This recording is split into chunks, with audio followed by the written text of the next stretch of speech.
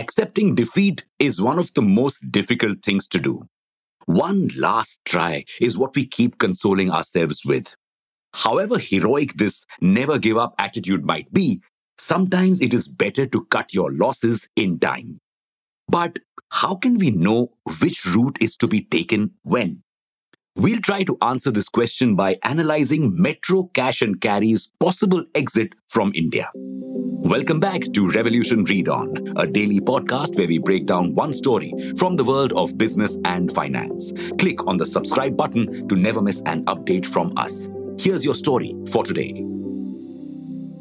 Metro Cash and Carry is a German wholesaler that entered India around 19 years ago. It operates around 30 stores in India and is one of the biggest players in the B2B space in the country. This means that instead of directly selling to non-business customers, it sells goods to large accounts such as grocery stores, hotels and restaurants, corporates and SMEs. Not just that, as per a Metro spokesperson, it is the only profitable B2B player in India. And it has managed to achieve this status only in the last 4 years.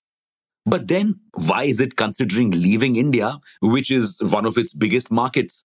The answer, it wants to remain profitable. Confused?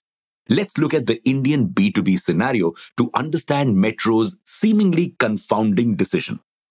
Have you ever wondered how the products that you use every day reach you? The answer is distributors. The distributors collect products in bulk from FMCG or fast-moving consumer goods companies and then supply them to different grocery stores in their areas. Sounds simple? It isn't. Not only do these distributors have to manage the entire logistics of the deliveries, they also have to deal with the rules and regulations surrounding such deliveries and take back any defective or expired products back to the brands again. Plus, they also often have to give out these goods on credit because small kirana stores can only repay them once the goods have been sold. This is a huge risk. For all these services, they end up getting only a 3.5 to 5% margin on the products. So far, the distributors had been okay with this and life was going on. But then, new players entered the market. At first, when it was just a few companies like Metro, the distributors did not mind. The real problem began when more and more players started realizing what a gold mine this business was. Inflation ho ya recession, people will continue buying groceries. Just the FMCG market in India is set to grow to $220 billion by 2025, from $110 billion in 2020. So soon, a lot of foreign players like Walmart and Thailand-based Lots Wholesale entered this space. They weren't interested in the B2C aspect, which involved dealing with small portion sizes and customers. They wanted to play big. So they all entered the B2B space. That's when Indian companies realized that why should foreigners have all the fun? Indian companies like Udaan and JioMart also jumped into this space. Now, with 12.8 million small stores and the growing hotel restaurant business as the customer base, you would think that these players could all coexist together, right? Nah, businesses are never satisfied with just a small piece of pie.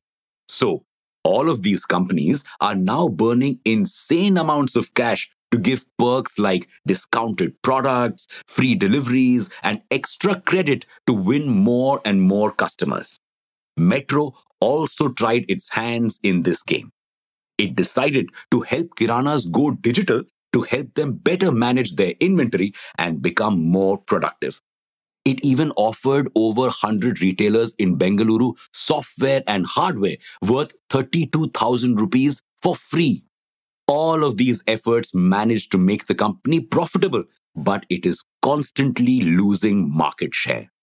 And it feels it is not up to the task of competing with giants like Reliance, which has the cash and the capability of erasing age-old brands from the market.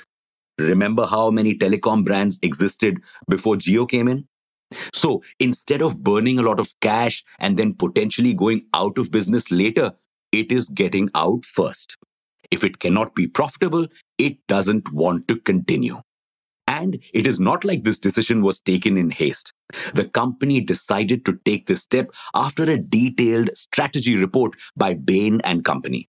It is considering a possible sale of its business for 1.5 to 1.75 billion dollars. And there are many takers including Amazon, Reliance and the Tata Group, all companies that have a lot of cash to burn.